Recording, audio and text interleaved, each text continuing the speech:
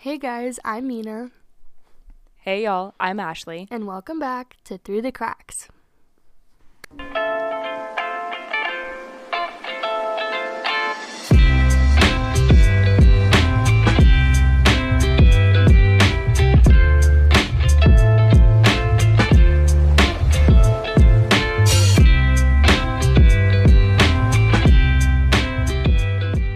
So today's topic is about adulting. Mina and I were literally just having a conversation about how she has been going balls to the wall with her 80 hours a week and running her business and everything like that. She's not kidding. I literally worked 80 hours last week. And kind of about, it's very much praised. I mean, I talk to my family about Mina all the time because she is a member of my family, so they always ask about her. And anytime I tell them, like, yeah, these are all the things that she's doing, they're like, oh my gosh, we're so proud of her. Like, that's amazing. She must be loving it. And then there are days where she's like, I cannot keep my eyes open. I cannot have a conversation right now. Don't feel like a living person. And we've all been there to some extent. This past summer when I was working at a water park, I was working 12, 13-hour days outside all day doing very physical labor, and I loved it. It felt good to be up on my feet and moving, but the second that I sat down, it was like, I don't exist. Mm-hmm. Like, there were still things that I wanted to do. I still wanted to hang out with people and go out and have fun, but I just had none of the energy. No, literally. That's really how it feels sometimes. And, it's kind of sucky, but also if you love what you're doing, then it doesn't really matter, because, I genuinely love what I do, and I love going to work, and I don't feel overwhelmed or exhausted by what I'm doing. It's just I'm physically tired from the work I'm doing. And there's definitely a difference between being emotionally and mentally tired and being physically exhausted because you're doing just a lot of physically grueling work. You know what I mean? When I'm working, I'm typically on a film set or I'm at a wedding or something, and so I'm spending between 10 and 12 hours of the day not sitting even once. I mean, maybe for 5 minutes I'll get to actually sit down to change a camera battery or something. But I legitimately am working straight through with no breaks, not even a lunch break or anything like that, 10 to 12 hours. And that's kind of rough. But I absolutely love what I do, and I honestly wouldn't trade it for the world. So, I think that makes a really big difference in what keeps me inspired to want to keep going and what makes me want to, keep pushing and keep showing up to work and keep accepting jobs like that, because even though I'm physically exhausted by the end of the day, I still have enough emotional energy to cook dinner or I don't know, have a conversation with someone or still be friendly to people. I feel there's a big difference between being genuinely inspired by what you do and not, because when you're really inspired by what you do and all the tiniest little things about it, even the most annoying things about it. When I started working as a PA, I had to do shit go pick up breakfast for the crew, I mean, you go to the store or Starbucks or wherever, you pick up the orders, you deliver the orders, you do a lot of really back end stuff, you do a lot of stupid things that you feel really, this is my job, all the cool things happening on set and this is my job. But even stuff like that I was happy to do because I loved where I was. And I think that's a big difference in people who are absolutely miserable and people who are really just living life and enjoying it. You have to, as an adult, you have to find out what inspires you, because somebody said, they said, if you are feeling bored and tired and unmotivated by things, it's not because you're lazy or something, it's because you're unmotivated, it's because you're uninspired, and you need to find something to be excited about. You need to find a job or a profession or a hobby or something that makes you excited and makes you want to get out of bed in the morning and makes you want to get up at the butt crack of dawn to haul your ass an hour across town to be standing for 12 hours, That's what my job does for me. And I think that's the difference between why I'm capable of working 80 hours a week with a smile on my face versus some people who can't even work 20 hours a week and feel like they can exist beyond that. Exactly. I think exactly what you just described was the saying, find what fills your cup. And the ideal situation, I believe, for everyone is to find a job or a career that's consistently filling your cup, that's consistently inspiring you and makes you want to get up and go to work every day. And I know that we don't all have that luxury. You know, a lot of people, when they're first starting out their careers, you have to start doing jobs that don't necessarily fill your cup, but they're going to get you where you want to go. You know, A means to an end. Exactly. And in those moments, it's important to find other things outside of that specific career that continue to fill your cup. When I was in college, I enjoyed like going to the nearby animal shelter because it was being around those animals, and the people who were helping take care of them felt amazing. My sorority was a huge part of what filled my cup, between philanthropy events and the people in my life. That, you know, school for me is a means to an end. I love learning, but school is not like the thing that brings me the most joy in life. Studying for exams does not get me up at 6 a.m. bright and happy, ready to get going. But a lot of the research that I do, the articles that I find, the discussions that I get to have with people who are also in the field, that does fill my cup. That does inspire me.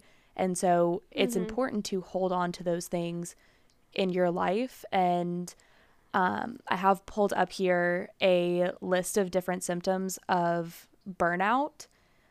If you don't know what burnout is, in the most simplified version of this that I can give, it is basically just complete exhaustion due to an overwhelming amount of stress that can take tolls mentally, physically, emotionally, and it creates a cycle of negativity and helplessness that is very hard to get out of. I can say for certain that is a huge part of what went into me taking my break from school. I have always been very like, go at it with school. It was my main focus, my main priority, and really what I put all of my time and energy and self-worth into.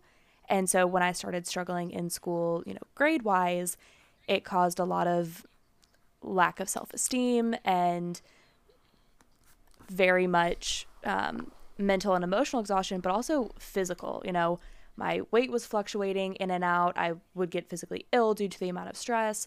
There's so much that goes into it because I did not have enough filling my cup. You know, the time period that I took off was right after COVID. So the things that had been filling my cup, being able to go to the animal shelter, being able to spend time with my sorority, and even being able to see family, I was cut off from contact. I was at my apartment with just my roommate, and she was working 3 jobs. I saw her for maybe an hour out of every single day if we sat down and had dinner together. And so I lost all of those things that were filling my cup, and it caused major burnout. But getting to the point, some of the physical signs are that constant tired, even potentially like an increased amount of physical illnesses. You know, if you're noticing that your immune system is dropping, you're getting colds way more often, you're getting physically sick, muscle pains, lack of sleep or way too much sleep, and a change in appetite. I can say for certain that when I was suffering burnout, food didn't sound appetizing to me. I think there was 2 weeks straight where all I did was drink water and eat bagel bites, because bagel bites were like the only thing I could get myself to eat. They were small, they were snackable, and it was just something to put in my stomach. God knows those are not healthy, and nor were they giving you the nutrition you needed to continue living. No, they were not doing anything for me except for my brain going, congratulations, you ate a thing. Mm-hmm. None of the foods that have been proven to actually help with mental health, which we can get on into later on. I'm sure Mina has more resources on that than I do. But some of the emotional symptoms as well are that failure and that self-doubt that I was talking about earlier, the helplessness. There's the detachment, maybe intentional or unintentional, feeling lonely. I know for a lot of people during the pandemic, that's how they felt because they had no proximity to others. And for a lot of us, you cannot get that same reinforcement over FaceTime or text or social media, no matter how much you try. I think we can all agree it is a very different experience catching up with your friends in person versus trading texts back and forth. Yeah, some people are just in-person people like that, you know, like, I was always chilling, like, I had no problem being in quarantine. We've talked about this before, like, I'm very much the artist type, like, give me my paintbrush or, like, you know, my camera, whatever. Like, I was taking pictures of my mom making homemade masks, and I was very fulfilled by that. Like, I found something to do, but some people just can't do that, you know, and I think part of it for me was also because, like, the majority of my family has lived in another state or another country my entire life, so I'm just used to being on the phone with people that I love. You know, I'm used to not being able to see people all the time, and then I was in a long-distance relationship for over a year, so, you know, we were on the phone all the time, so it's just something I was used to prior to the pandemic, which is, I guess, why I was so, like, it was a very easy transition for me. Yeah, and burnout can happen. I'm speaking a lot in parameters of the pandemic because that's when I experienced it. Obviously, it can happen at any point. You know, it doesn't actually have to be through isolation. Oh, I for sure I experienced burnout in a very different way. It wasn't isolation for me like it was for you. For me, burnout was like, I stopped wanting to take pictures. I stopped feeling inspired by it. It was around the end of high school because I had already been working professionally and doing, like, photography has been my job since I was like 15. Like, everyone else got their first job at Chick-fil-A, I was a photographer. Because of my mom was a photographer, and so that's what I grew up knowing and being trained how to do and all the things. I got a very early start, but not the point. At the end of high school, I had just definitely burnt myself out because I was working so much and I was doing so much, and it was just, it's a lot to handle, especially as like a 16, 17-year-old, because, you know, you're not really used to working, and in photography is one of those things where it's not like Chick-fil-A where you can just go in, work for 5 hours, and then be done and leave it there, go home and not worry about it. You know, like for me, I go to work and then I take work home with me. Like I never really stop working, you know what I mean? Like I don't have a 9 to 5, and even if I am working a wedding or something that's like a 12-hour day, I bring that work home with me and I do 40 to 80 hours of post-work afterwards, you know, and then there's also like the keeping up with clients and client relations and delivering galleries and working on like the business side of things and insurance and all that. Like there's so many moving parts to owning a business, and so since I started so young and I had no idea how to handle that, I got burnt out really, really quickly, and I just stopped loving what I did. I stopped loving the thing that got me there in the first place, and that was really hard. And so what I did was I just took a really big long break and I put my camera down for almost a year.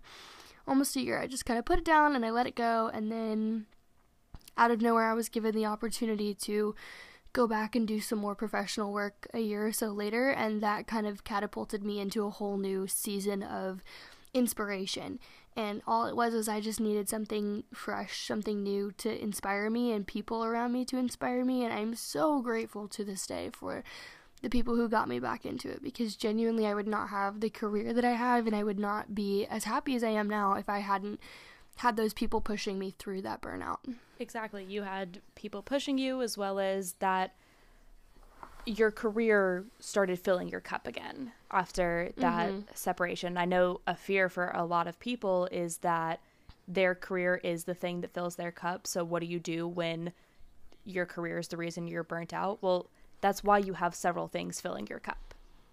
It's about... Yeah, we just had that conversation because I was like, the only thing that really fills my cup, the only thing that really I felt like was for a long time bringing me joy was work. That's exactly what I was feeling in the fall. I mean, I was going through a lot of other things too in the fall, but like working 40+ hour weeks on top of not really having any hobbies or anything like that because I was working so much, and then like having hobbies not really be filling my cup, and like the only thing that I really enjoyed was working, and then I was like, what the hell do I do if this stops filling my cup? I was so stressed about that. Yeah, and you were stressing before you had even got there because you've been through it before. You've been burnt out in your career, and honestly, I think, and this is a truly personal opinion, that when only your career is filling your cup that much, nothing will satisfy you to that extent until your career dials it back some.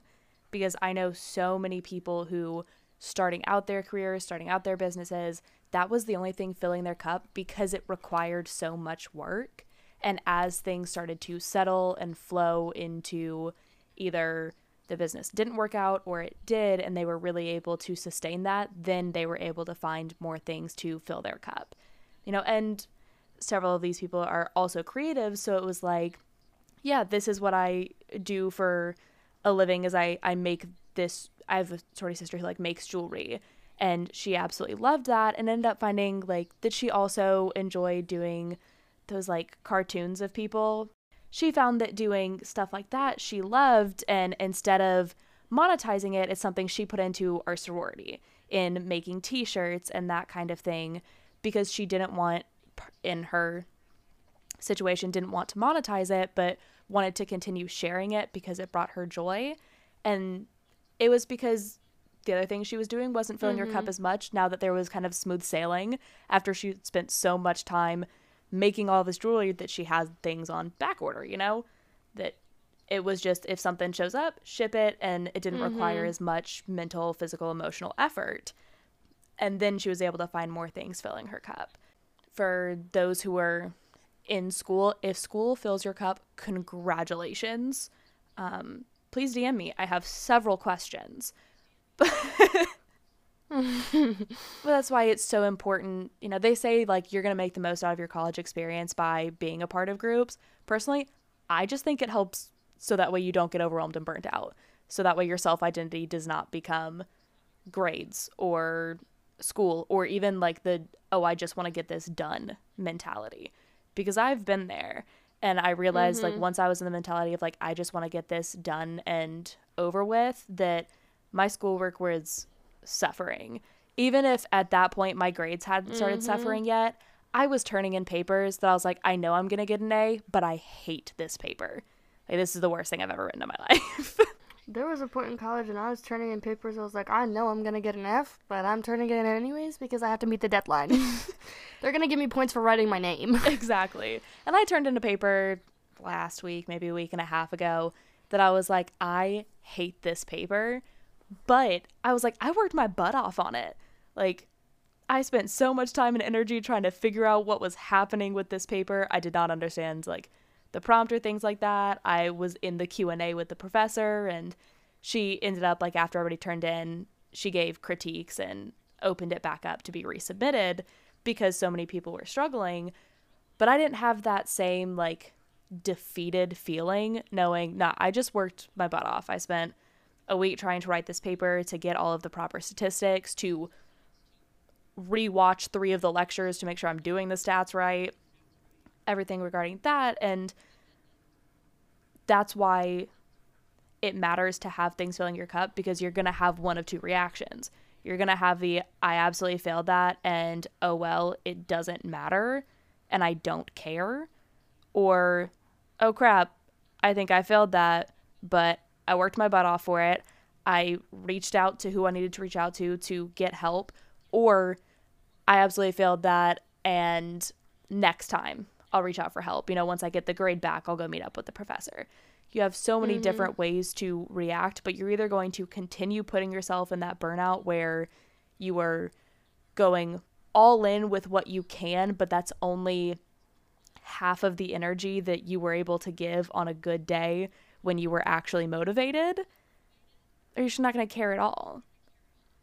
And by finding things that will continue to fill your cup, either completely different from whether you're in school, or completely different from your career, whatever it is, or for a lot of people, it is related to their career, and it's just another thing that fills their cup. I mean, basically what we're saying is, like, you have to make time for things that aren't your main source of income or aren't your main thing. Like, if you're an artist, or like a photographer, a videographer, like, we know, like, I know how much fun you have creating and doing those fun artsy things, but you have to make time for other things that you enjoy too, whether it's listening to podcasts about creative things, or maybe reading books about creative things, or finding another creative outlet that you're not monetizing, because then when you monetize something that you enjoy, you are putting pressure on it. And in some cases, like when you've got your deadlines and you've got money involved, and you know somebody's paying you a pretty decent amount of money to cover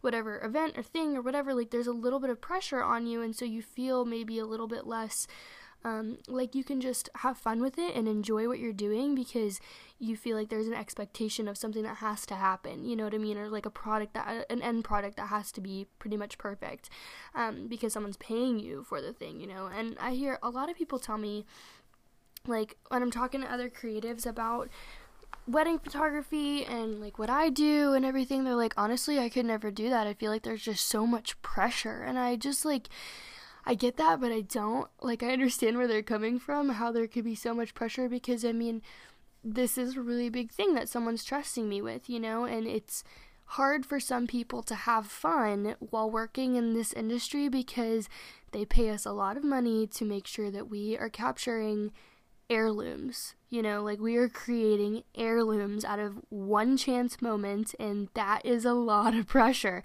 But that's a very quick way to become burnt out if you are constantly focused on that, you know? Or like if you're a math person and you do math all the time, or you're an accountant or financial advisor or engineer or anything like that, you're studying engineering, whatever your path may be, you know? Like, I know you probably love doing math. It's probably something that you enjoy doing, but you either have to find a way to do it that isn't related to work, play that 2048 game or whatever, or like do Sudoku or something, do something else with numbers that isn't related to your job, because that's how you get burnt out. Or find another creative outlet in a different way, you know? Like, I know plenty of people who work in finance or work in, you know, engineering or something very straightforward and black and white, that are photographers or are artists of some kind, you know, and they like to create. Like, my mom's a doctor, but she paints, and like she's always working with health and technical things, but then she goes home and she paints, because that's how she stays alive, you know, that's how she keeps inspired and you know, doesn't get burnt out, because you have to have other outlets, because then when she has those other outlets, she feels more inspired by what she's doing. My dad is an engineer, and we joke that he's never actually going to retire. As far as we are aware, he adores his job. And I know for a fact 2 of the things that outside of work brought him a lot of joy was math table, which, if you've never heard of it, was when my dad would force us to sit at the dining room table and do math homework, and he would basically tutor anybody who was willing to show up. Oh, math table. I kid you not, I'm sure that I could have advertised it at school and I could have monetized it. But I didn't want to put anybody else through that.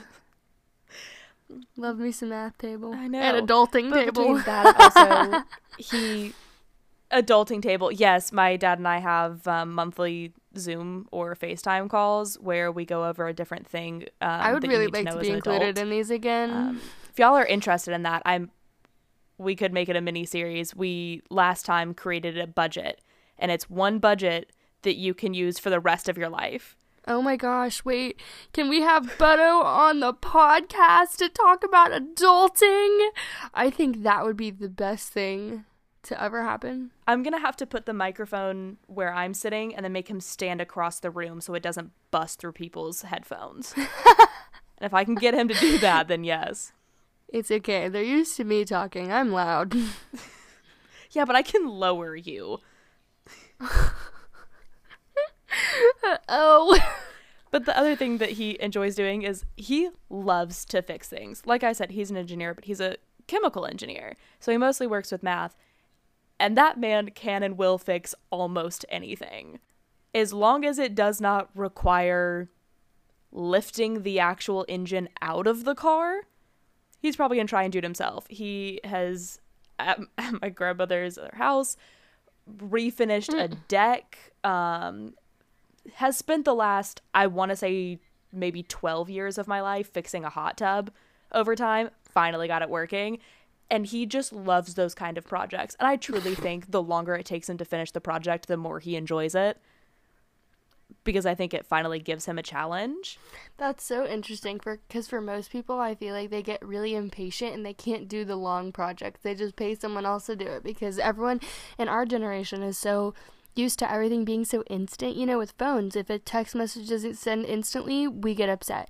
If, I don't know, a web page doesn't load instantly or Instagram doesn't load instantly, then we get upset. If it takes more than 5 minutes to do a task, we get impatient because we're the generation of technology and things having to be quick and you know, instant. But like, I am the kind of person that likes the process, the long process, and like things taking a long time because it makes you appreciate them more. For me, the things outside of when I was working full-time or outside of school that fill my cup are all things that are long-term. You know, it was a part of being something bigger than myself with my sorority. Prior to that, it was clubs in high school. I was in Girl Scouts for 12 years and spent the majority of high school working on different large community projects that took me at least a year to finish and be a part of. And that's the kind of stuff that fills my cup because it's mentally and emotionally stimulating. You know, it's why I enjoy reading and not listening to audiobooks, because I can sit there and I can create it in my head and read through everything at my own pace, really take my time to enjoy the writing. These are all long-term things, and I know a lot of people who are like, well, I just don't have the time to read, which is why I don't do it. Mm-hmm. And for me, it's a big enough thing that fills my cup to make the time for it. And I think that's a huge part of it is I hate the saying we all have the same 24 hours in the day, because we don't. I do not have children. I am a caretaker for my grandmother who still has her faculties about her. You know, the majority of what I do for her is just lifting objects that she cannot lift and cooking.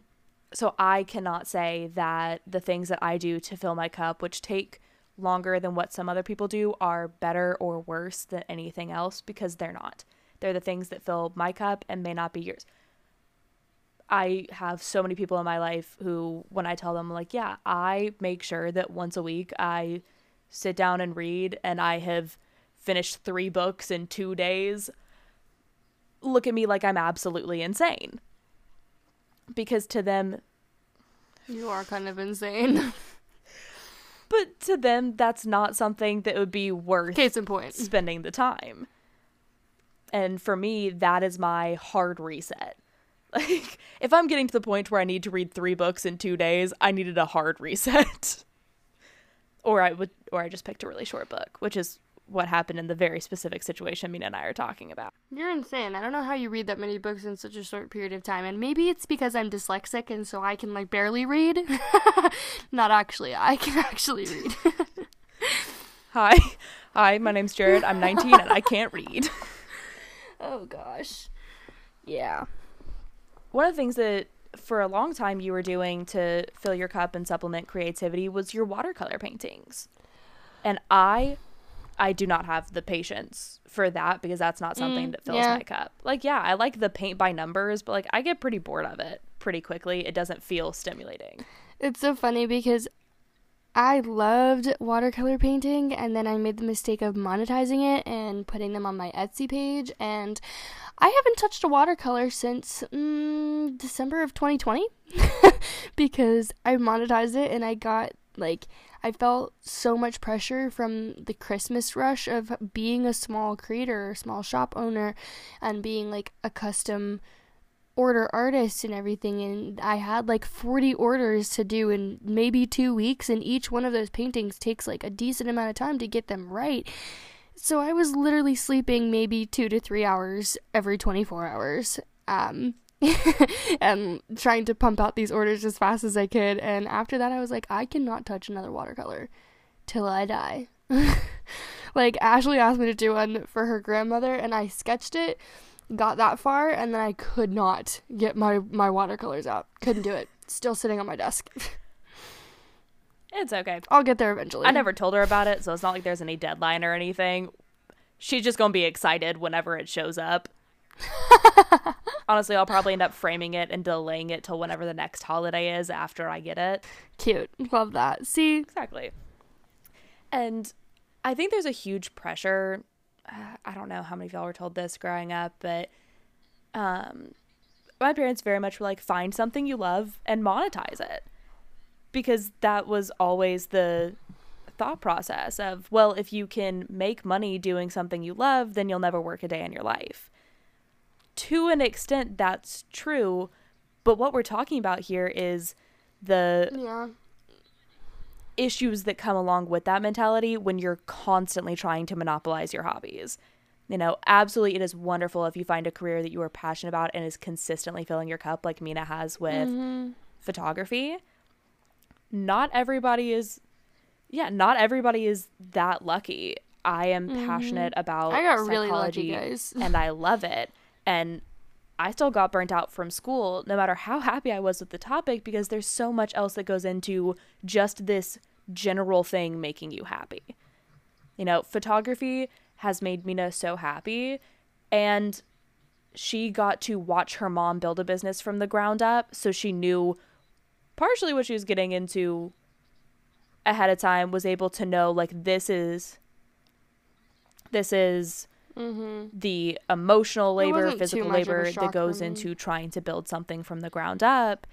And not everybody can get that heads up. You know, they say social workers are have one of the highest burnout rates. And of course they talk about, well, this is very emotionally taxing and traumatic, but there's so much in the system that has to go through. It is a part of being a part of something so much bigger than you that you don't have control over, that also leads to that burnout, because they took something that they were passionate about in saying, I want to help people. I want to make sure children are safe and make sure that they are put in well-respected, happy families. And if anybody knows anything about the foster system, that doesn't always happen. And then there's the guilt of, I put this child in this situation. Was it better or worse than the situation they were in? And there's a bureaucratic system above them that they didn't actually get a say in this situation. They're simply the face of what's happening behind the screen.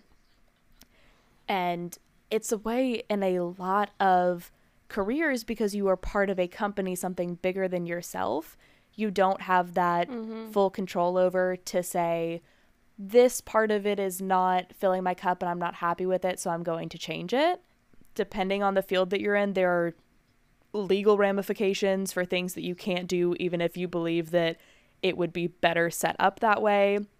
There are companies that you work for that have their own beliefs and role systems where what you're doing may be the thing that brings you the most joy. Maybe being an accountant truly fills your cup, but the company that you are working for has certain amount that they take out or filing systems that are just completely draining on you physically or emotionally.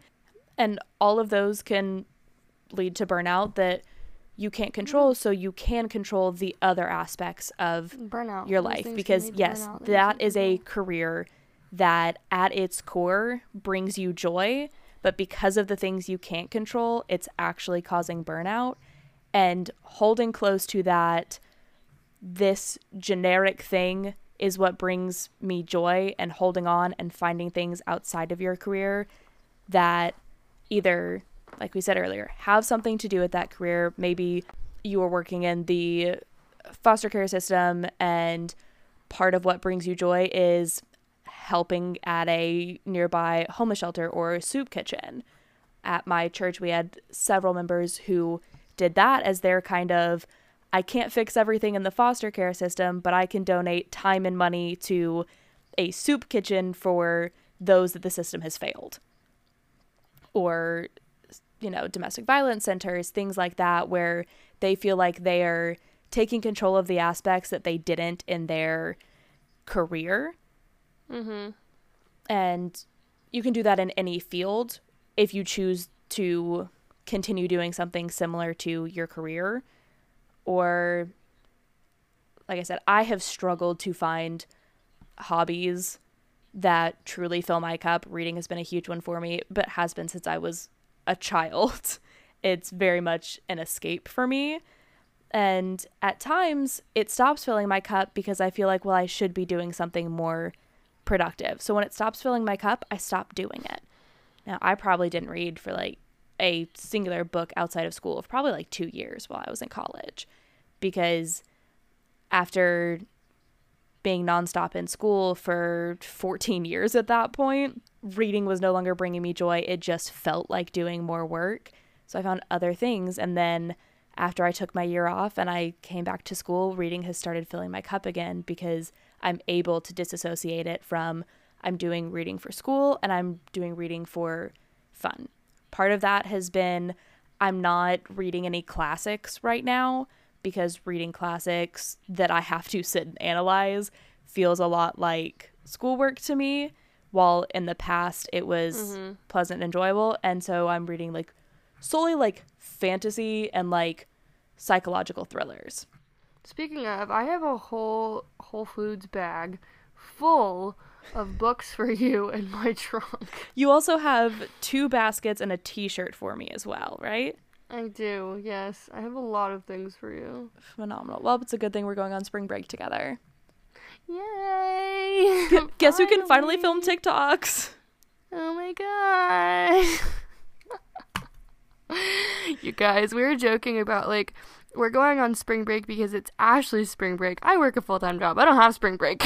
But we're going on spring break for Ashley's spring break. And we were joking that I need the break more than she does because my ass has been out here working 80-hour weeks. Why? Who let me do that? I don't know, because I was not given the, hi, sign here to allow Mina to do this form. It did not get approved by Ashley. It's so funny. People were like, oh yeah, you know, like, okay, so it's like, oh, you don't want to work a 9-to-5 job? Fine, work for yourself. You'll work 24 hours a day. That's one of my favorite things you've sent me. I kid you not. That's what it feels like sometimes. But, I mean, I love it. So it doesn't feel like work, which is why it's fine, I guess. But I don't realize, like, I'm working all the time. Like, literally yesterday, I was sitting at my desk and I was just doing some random work and John called me and I was like, what the hell am I doing? It's Sunday.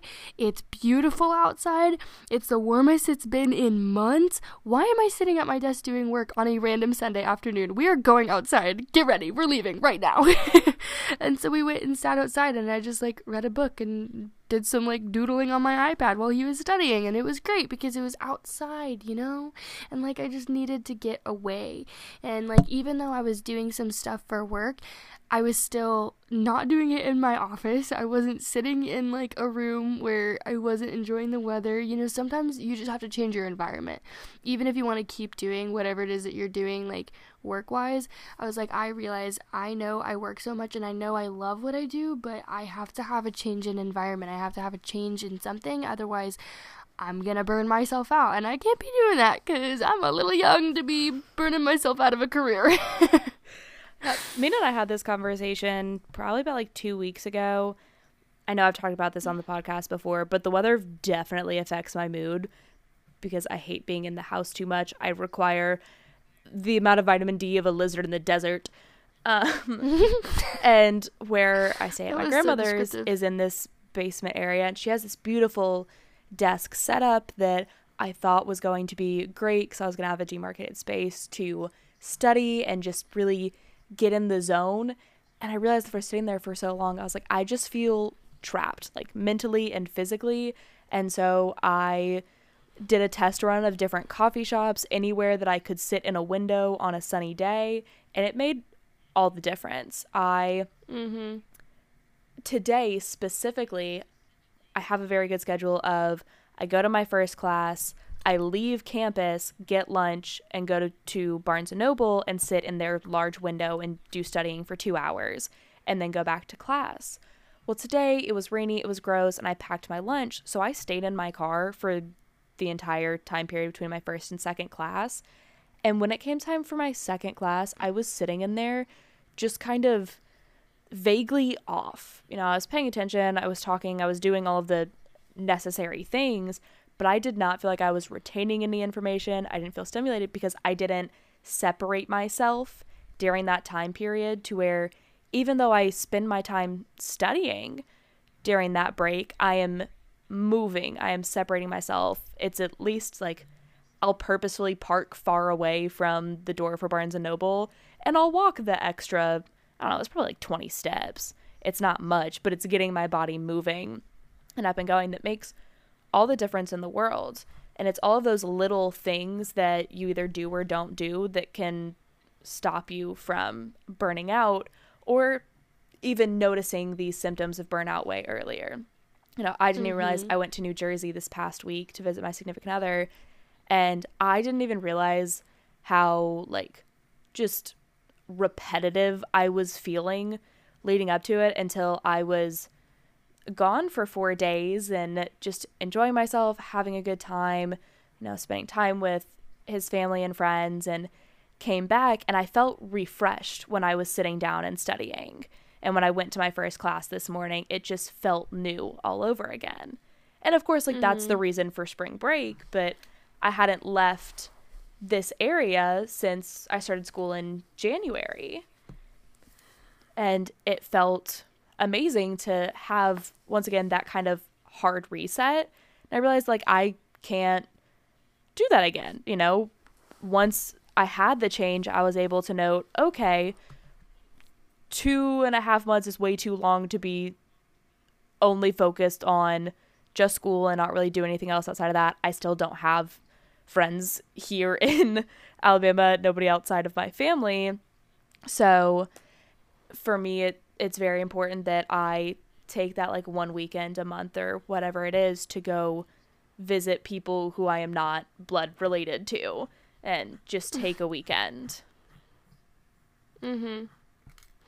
No, for sure. And, like, I do the same thing with different kinds of photography, like, I used to work in sports photography for a really long time, and I loved that, but I got into weddings, obviously, and then I do portraiture, and then I do, like, I work on film sets and everything, and even though they're all creative jobs, they're still so different from each other with how you do the whole day, how it's all processed, the end process, the beginning process, like, everything from start to finish is very different in each of those things. So even though I technically am a full-time wedding photographer and I run that business, every now and then I'll take on a sports event, at least once every few months, just for something different, so that when I go back to doing weddings, I'm like, oh, hey, this is exciting and different and new, and I can try something else. And then, or, like, doing film sets, like, on weekdays I'll work on film sets, and that's, like, a completely different environment from what I'm doing in weddings. So then when I go to work on a Saturday working at a wedding, it feels very different from what I'm doing Monday through Thursday on a film set. And even though they're both creative jobs, I'm feeling less burnt out than if I'm doing, like, when I do 3 or 4 weddings in a week, because there's random weekday weddings and then I've got, like, 2 weddings over the weekend, like, I feel dead come the following week. But if I'm working on a film set during the weekdays and then I have one wedding over the weekend and then I have a sporting event somewhere in there, I feel less burnt out, I feel less tired, because I'm stimulated in so many different creative ways. So it's not like one thing or another, you know what I mean? So Absolutely. I don't know if I mentioned this earlier to you specifically, but actually, this was you. I said, I'm feeling both overstimulated and understimulated at the same time. So I was feeling overstimulated where I wasn't really doing anything besides homework all day, and I'm only taking 2 classes. So it would get to the point where, like, I was studying way more than I needed to be, because I just felt like, well, I have this free time, I should be studying, even though I had already, like, finished the homework and understood the concept and gotten started on papers or whatever it was. So I was feeling overly pressured to study as if anybody but me was keeping track of that. And I was feeling understimulated because it was the only thing I was doing to stimulate myself. Now, I don't currently have my dog living with me, so it's not like I had him to play with or going on runs. The weather's just been kind of gross, so I haven't been going outside. I talked about this last episode. I don't currently have a gym, so still trying to figure some of those things out and finding other ways to stimulate myself, because I'm just stuck in a weird place to where it doesn't feel like burnout, but it's overly and understimulated. So, funny enough, I've been reading this book, 101 Essays That Will Change the Way You Think. And it's pretty good, you know, like, I like some of the little excerpts in here, but today, before we even decided on this topic, I stopped on the page that's about the knowing-doing gap and why we avoid doing what's best for us and how to conquer the resistance for good. Because, like, it's about, like, procrastination and feeling stuck and feeling like pushing the resistance of like feeling stuck and pushing the resistance of like burnout, basically, you know, because that's really what procrastination is. If you're procrastinating something, it's because you don't want to do it. Period. Plain and simple, period. You're not inspired by the thing, you don't want to do it. Because when I'm inspired by something and I'm excited about something, better believe I get it done like instantaneously. I'm gonna say one thing that I know for a fact applies to people with either specific or generalized anxiety, and that's a lot of times procrastination comes from the want to be perfect at that thing that you're very passionate about, but feeling like you're not going to accomplish paralysis. it. Yes. And so that procrastination can come from a lot of places, but I don't know if you're going to continue reading the essay. There's a book, How to Get Your Shit Together, that addresses the same thing, and it addresses both the unmotivation to do the thing you're procrastinating and the anxiety. It's a book I highly recommend. It is easy to apply. Literally, as you said that, I read the line, anxiety builds in our idle hours, as you said that. So I guess I'm going to read a little bit of this book by Brianna Weist called 101 Essays That Will Change the Way You Think. And I highly recommend this. You can get it on Amazon, and it's a good book. It's on Kindle Unlimited. Yes. That's what I have it on. Personally, I just like physical books. I like being able to flip through them, so I do have the physical copy. But here we are. I do too, but if you subscribe to Kindle Unlimited, I think it's free. Oh. Well, that's cool. If you read a lot. Anyways, we are going to read the essay called The Knowing-Doing Gap, Why We Avoid Doing What's Best for Us, and How to Conquer Resistance for Good. The ancient Greeks call it akrisia. The Zen Buddhists call it resistance. You and I call it procrastination.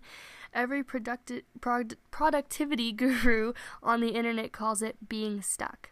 Jeffrey Peffer and Robert Sutton call it the knowing-doing gap, or the experience of knowing the best thing to do, but doing something else anyways.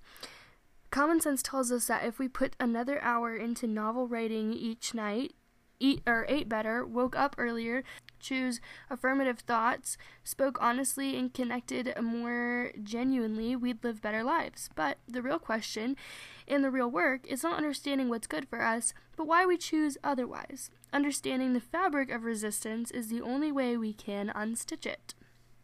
I think this is important because for burnout, you know, like for a lot of us, we know that the thing we're doing is not productive. We know that the thing we're doing is not inspiring us, so it's like, why are we not getting up and changing our circumstances? Because no one has the power to change your circumstances but you, right?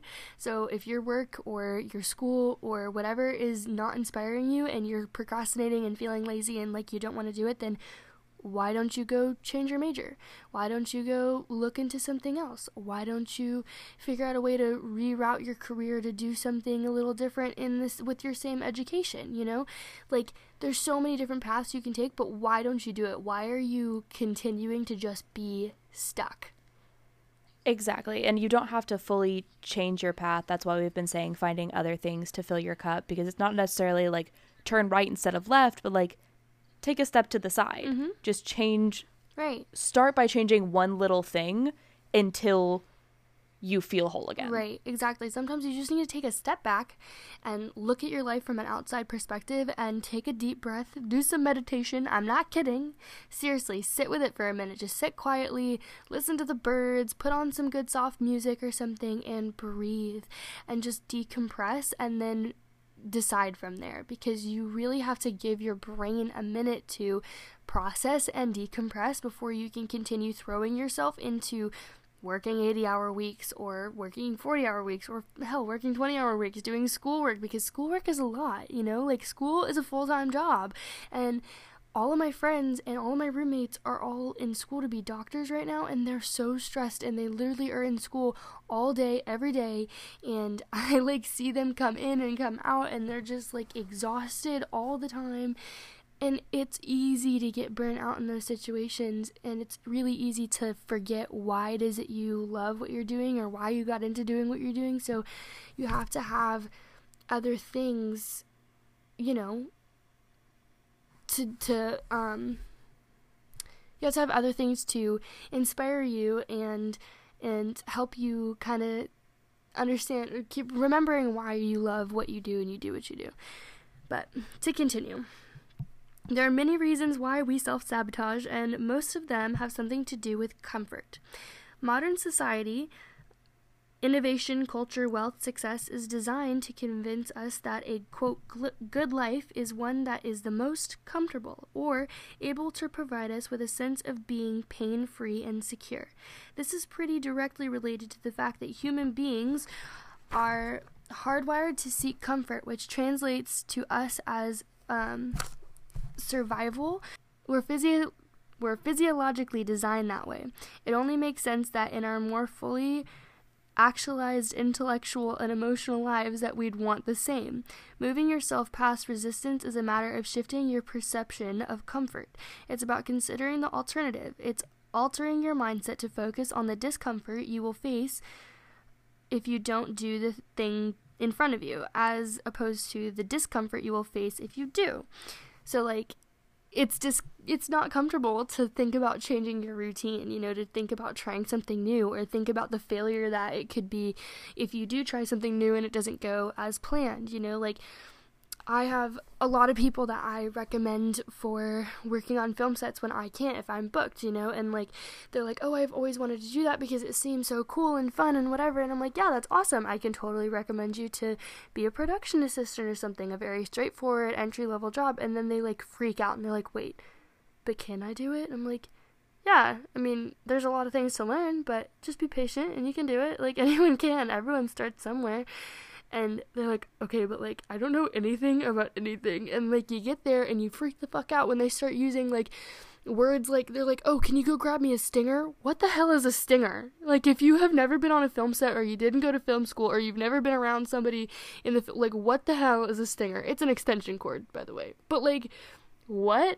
Or like, go grab me a C-stand. What the fuck is a C-stand? Does it look like a C? No. It is a straight pole with 3 legs, and you wouldn't know, like, there's, yeah, I, don't ask me why it's called a C-stand. It's a straight pole with 3 legs. It's like things like that, you know, like, there's gonna be some discomfort, and like, what? I don't know how to do any of these things, and it was definitely scary the first time I ever did. I was like, what do I do?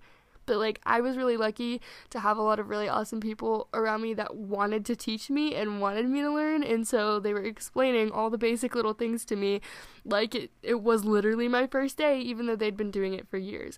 So you just have to find people, I guess, willing to help you if you're changing, and like, I'm one of those people. I'm always trying to help people grow, so, you know, they're out there.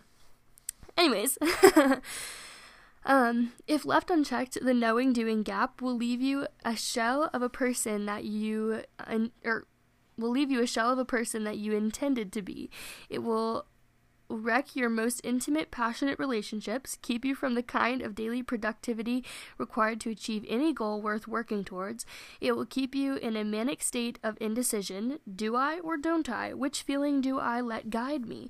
You have to take control for yourself, and you can do so by considering the big picture, the alternative, the way your life will be if you don't do this thing. How will you qualifiably measure this year? What will you have done? How many hours will you have wasted? If you had lived today or any average day on repeat for the rest of your life, where would you end up? What would you have accomplished? How happy would you be? What relationship will you have fostered? Will you be looking back knowing that you likely damn well missed out on what could have been the love of your life because you weren't, quote, ready? What about the hours that you could have been playing music or writing or painting or whatevering? Where will those have gone? You know, I think that's really, really important, everything that she just said, because, like, so many people also say, like, if you're later on in life, well, it's too late for me to start a new career. It's too late for me to go back to school. It's like, well, if you're 50 years old and you want to go back to school, you're going to be 54, but you're either going to be 54 with a new degree and a new career and a whole new set of skills that might make you actually happy, or you're going to be 54 and still miserable. So take your pick. Yeah, on a much smaller scale than that, the way I think about it is, have you ever had those days where you sit down at the end of the day and you go, what did I actually do today? Yeah. And you look back and you're like, yeah, I didn't have anything that I needed to accomplish today, but instead of sitting down and watching an entire season of a show I've watched 8 times, could I have finally gone to that coffee shop that I've been wanting to try? Mm-hmm. Or if I didn't have the money for that, gone to the park or called a loved one? You know, I had, for the first time in X amount of time, actual hours in the day to do whatever I wanted with them. And I understand there are some days where you're like, all I want to do is sit down and watch a season of a show that I've seen a million times. Mm-hmm. Absolutely. When you do that enough times, at the end of it, you're like, man, I could have done so much more with that. And not necessarily in a typical productive nature of I could have done more studying or I could have worked on an album or whatever it is, but more of an emotionally productive day. Mm-hmm. Could I have finally listened to that podcast or started that meditation? Wrote my first journal. Life is on the other side of discomfort. Period. Let me say that again. Life is on the other side of discomfort. It doesn't matter what the thing is, whether it's trying a new coffee shop or learning a new skill or going back to school or, I don't know, cooking a new meal, anything, any damn thing, making your bed in the morning.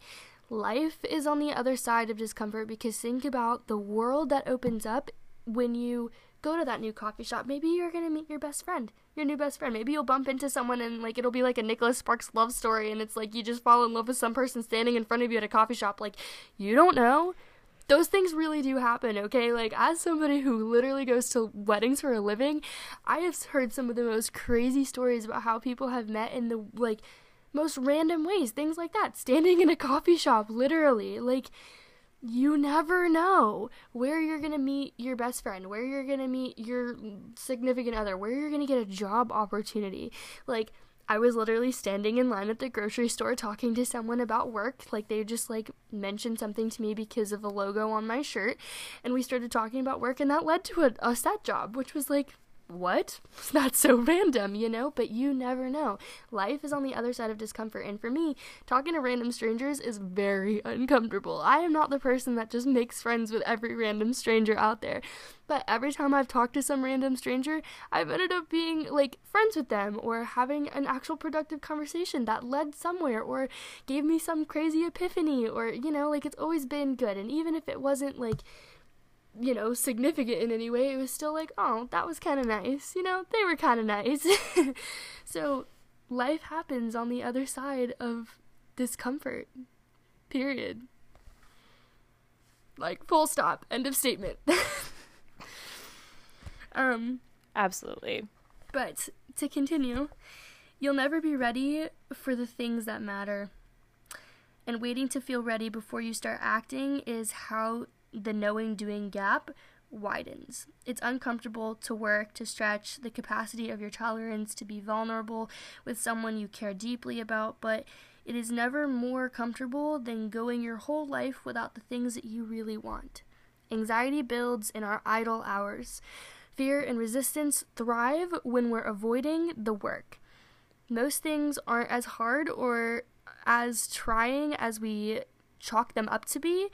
They're ultimately fun and rewarding and expressing of who we really are, and that's why we want them. Taking small steps to remind you that this is true, it will soothe you in a way that just thinking and talking action never will. It's easy to act your way into new ways of thinking rather than think your way into new ways of acting. So do one little thing today and let the momentum build.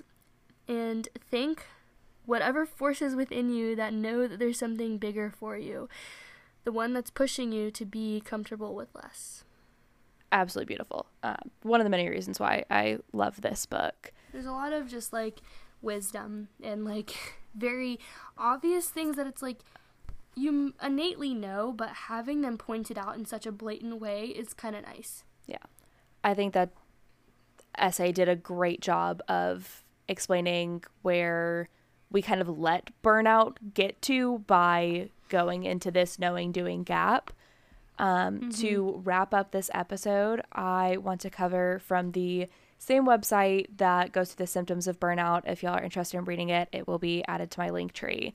Also goes through the top 5 tips for dealing with burnout, which include turning to other people, like Mina said, having people in your life who push you and help you find new hobbies or you reconnect with your passion is huge. Reframing the way you look at work or look at life, part of what that essay just talked about, is just reshaping the way you think.